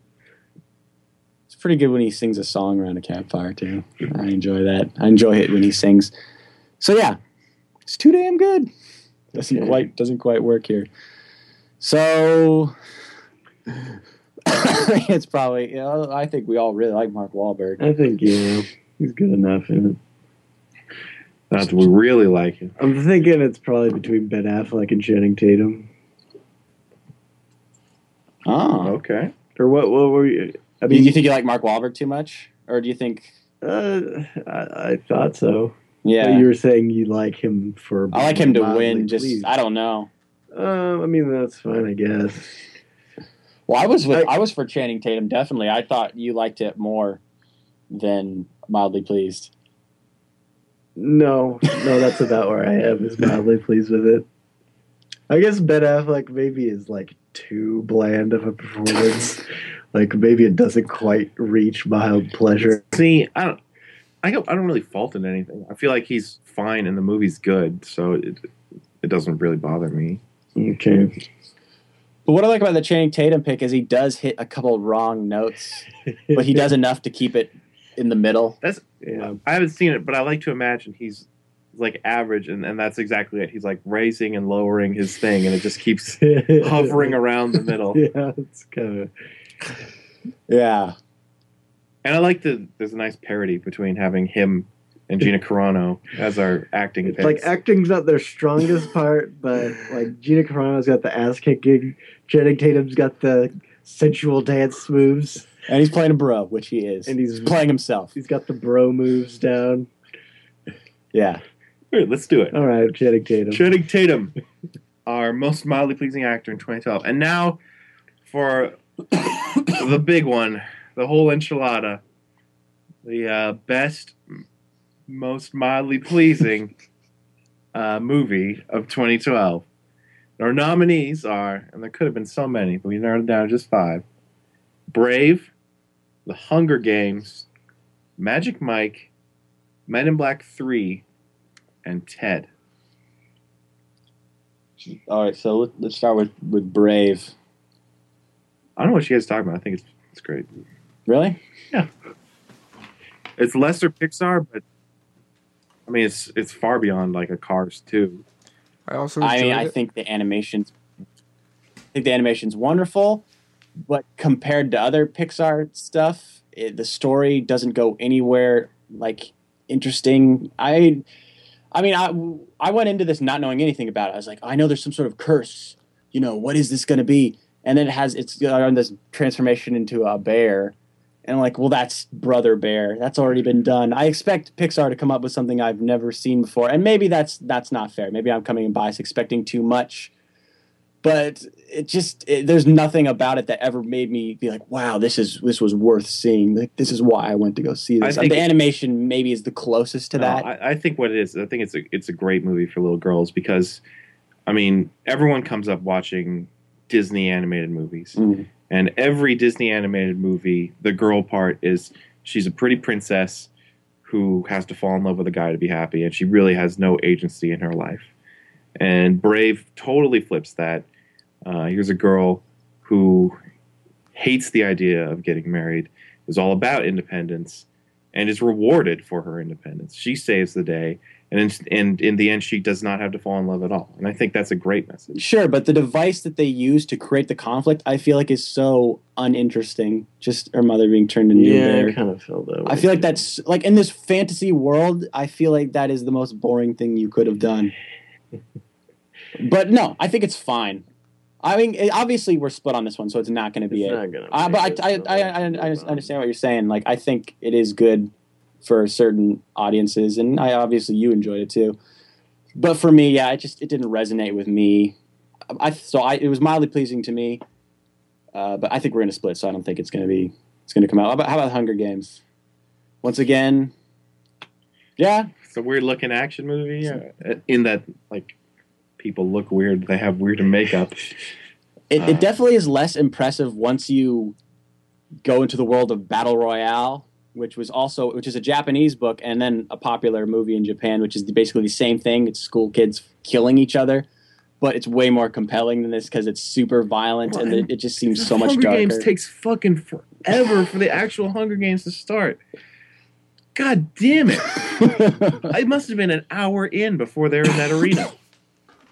But at the same time, I kind of like that stuff a little. Maybe it's because I read the book and I did kind of enjoy That the stuff book. is so much better in the book because you get how like sickening it is to think about all this going and how numbing it is to Katniss as a character. Mhm. But in the movie, it's just like, why is she being a bitch to everybody? Why is Yeah. she's like eating this food and yelling at this guy? It's like, I don't get it. I'm bored. I was told I was going to see kids killing kids. I was told I was going to see an 18-year-old black man kill a 3-year-old little girl. And God damn it, where's that action? It's like PG-13, so it's not even that violent. You can see like smashing somebody's face or something.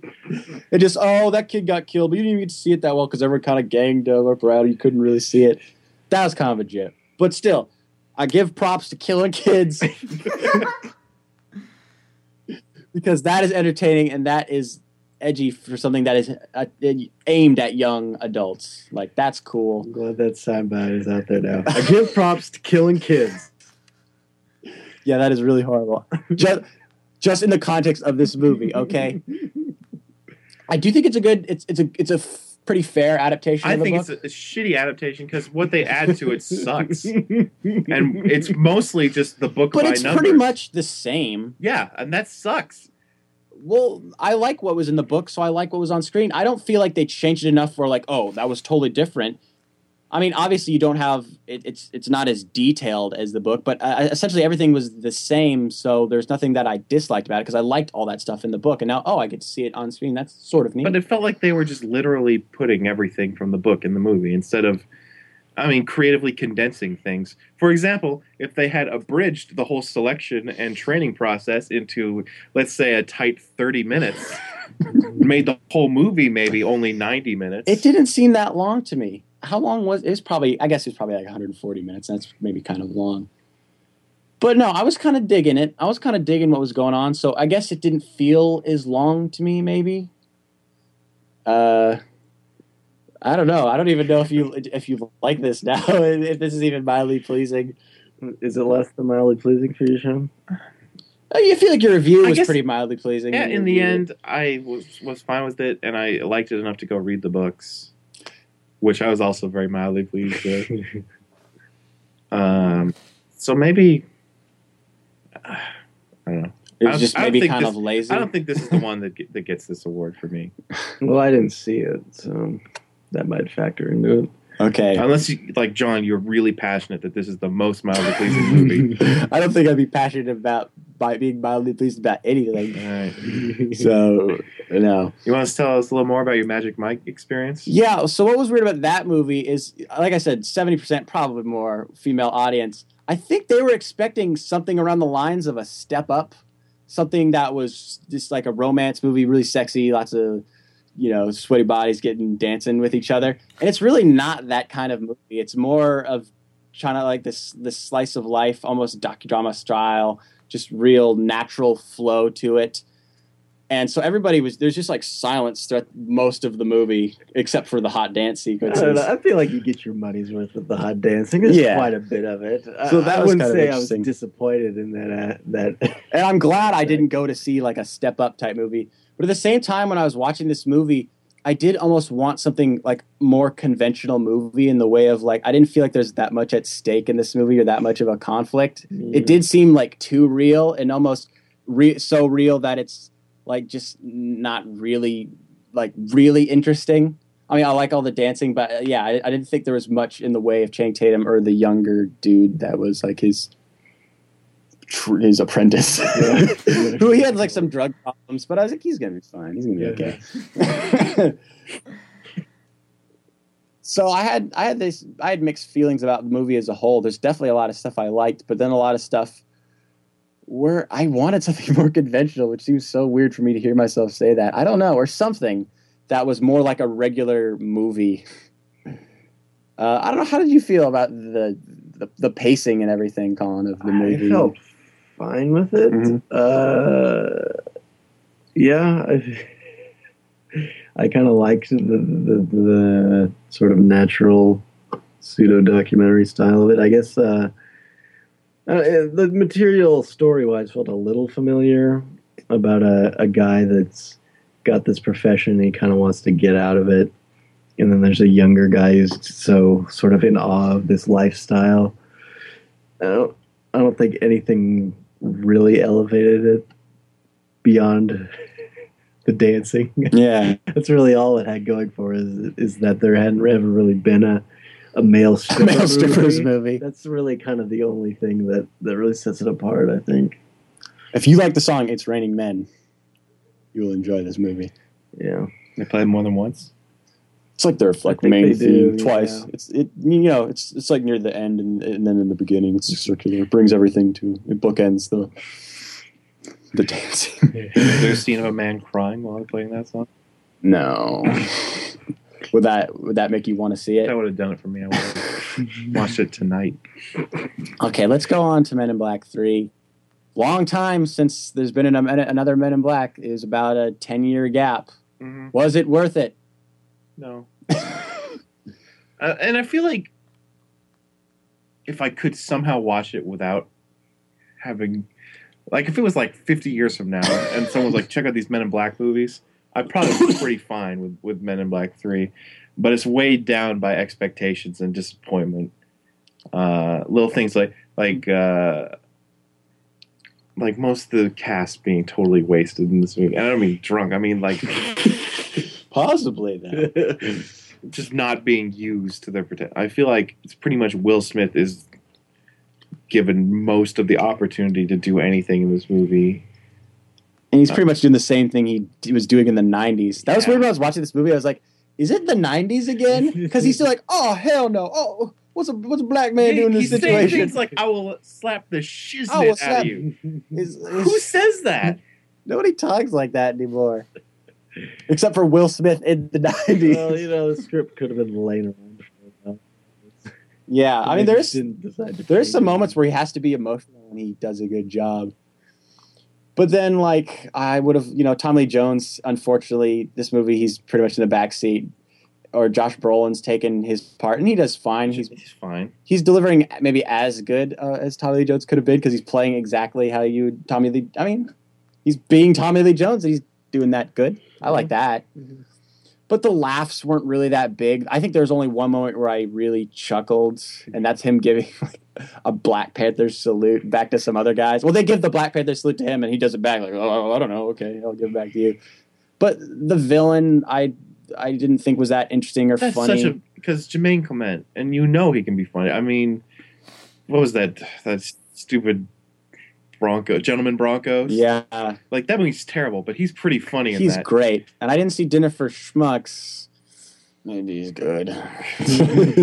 But I mean, obviously, based on a lot of the comic cards, we know he can be a really funny guy, and he's left to just play a menacing villain. There's like maybe one scene where he gets to do funny stuff, and that's when he first meets himself. But outside of that, he's just angry and yelling and supposed to be scary. And you're like, why did they cast this guy for this part? I don't know. I don't know. Yeah. And like Bill Hader shows up, he's not funny. Emma Thompson's there, she's like just serious. Will Arnett. It's funny that it's Will Arnett in a cameo, but it doesn't do anything. It's just like, oh, that's Will Arnett. I know him from comedy. Like everybody's doing like a good enough job with the material, but the material's just kind of whatever. It's not bad. The story makes enough sense. Maybe I don't know. It's time travel. The Michael Stuhlbarg stuff is kind of interesting. Yeah, he's kind of like this guy who can predict all these different futures, and that's kind of cool and outcomes. Transdimensional. And that's creative. There's definitely some good sci-fi stuff in there. There's usually good sci-fi stuff.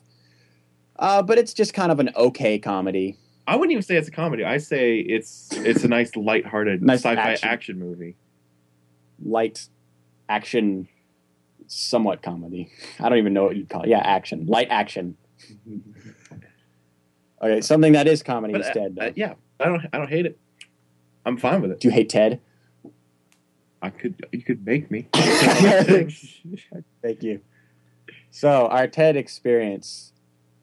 I remember coming out of TED, and a couple weeks later, it seemed like a lot of people complained that like it's too much like Family Guy, and I was thinking, yeah, maybe. But then I thought more about it. I'm like, I think the problem was it wasn't enough like Family Guy. This movie should have been all out, more along the lines of like an Airplane type thing. What it tried to do is it had all these some pretty good jokes, but then it strings it together with the most bland, romantic story ever of a guy who's kind of stuck in his ways, and there's this girl, and he's like, I can change. He's like, no, I'm not going to give you another chance. He's like, give me one more chance. Like, okay, I'll give you another chance. You know exactly where that's going. That is so uninspired and boring, but there's some really good jokes, and it kind of leaves you with this feeling like, well, I like the jokes, but I don't like what's driving the plot. I think they throw you this curveball in the last act when the teddy bear gets stolen, and none of that was funny at all. And it was like, God, why do we have to watch this? Can't we just go back to jokes? Remember when they had the Flash Gordon guy? That was funny.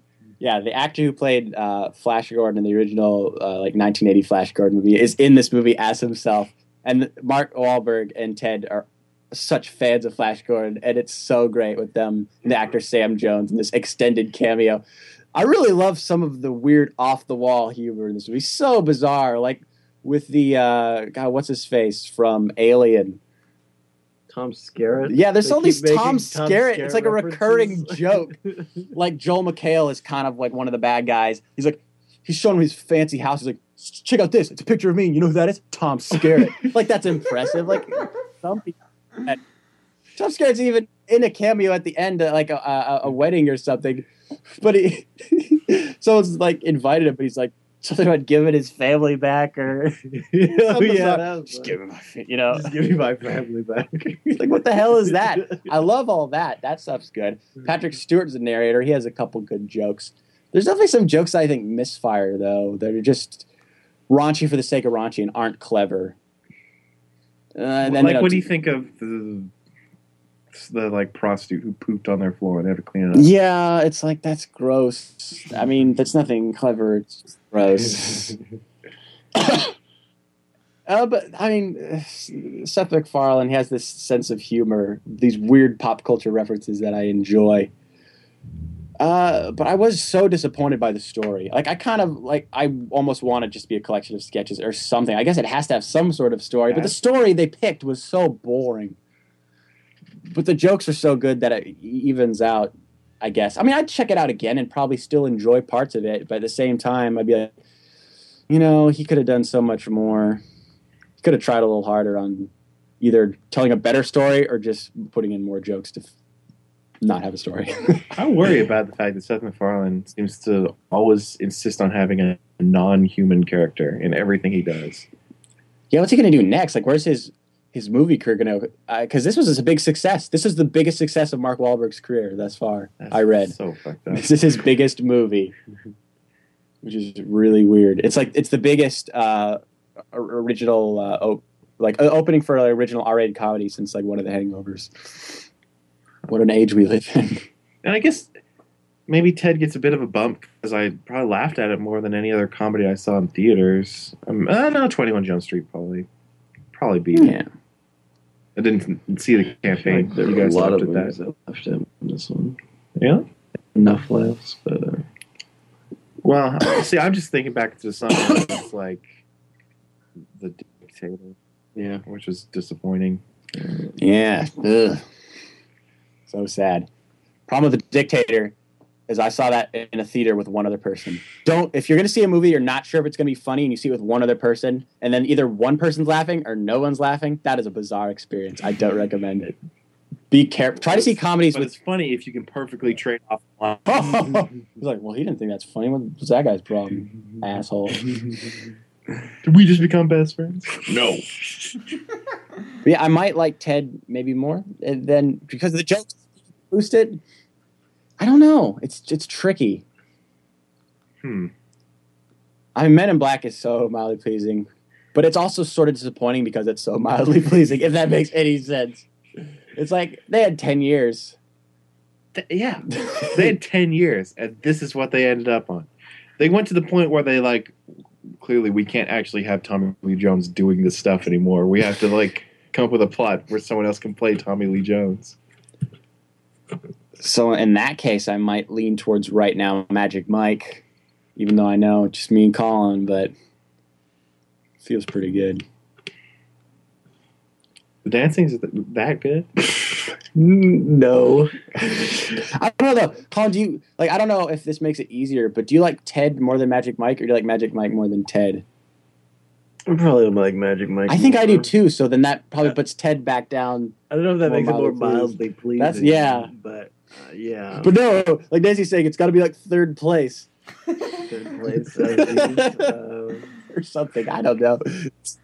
honestly, Magic Mike's probably my favorite out of these. Yeah. So And maybe not. Maybe it's too good. Yeah, if Magic Mike is straight up your favorite, then I think it's Yeah. Ted or MIB3. I'd probably go Ted because MIB, like I was saying, I was disappointed that it was mildly pleasing. I expected a little more because they had enough time to make it better than mildly pleasing, and then they just kind of half-assed it. And I feel like that makes. And even if I just seen that movie and not seen any of the others, I might even not like it because I don't know these characters. So it's disappointing maybe as its own film, and then kind of disappointing in that they had all this time and didn't do much with it. And just by the nature of what it is, you can't not be interested in it. You're going to be invested in it, or you already don't care about it, in which case you haven't seen it, in which case you can't make it your most mildly pleasing movie anyway. So I think it's got to be Ted, unless, Matt, you have something to say. No. Or Colin? No, Ted's pretty mildly pleasing. Yeah. It's probably a good choice. So there you have it. Ted, our most mildly pleasing movie of 2012. And that's it for the Mildly Pleased Awards, the 49th Annual Mildly Pleased Awards. Stay tuned as we get into more and more lists, both on the blog and on this very podcast. We're going to do some 2012 lists. I think I can say we're going to do TV shows next week. Our favorite TV shows in 2012. And who knows what will be going on the blog. So the only thing to do is check on it every 15 minutes. See if any content changes. That URL, if you've already forgotten, mildlypleased.com. And we're also available on iTunes. That's maybe how you're listening to this.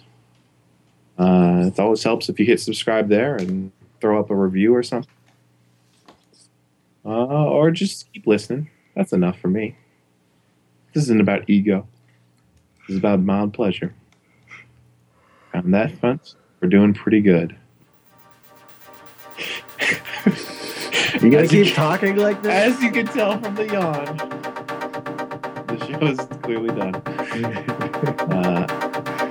See you next week. Get up,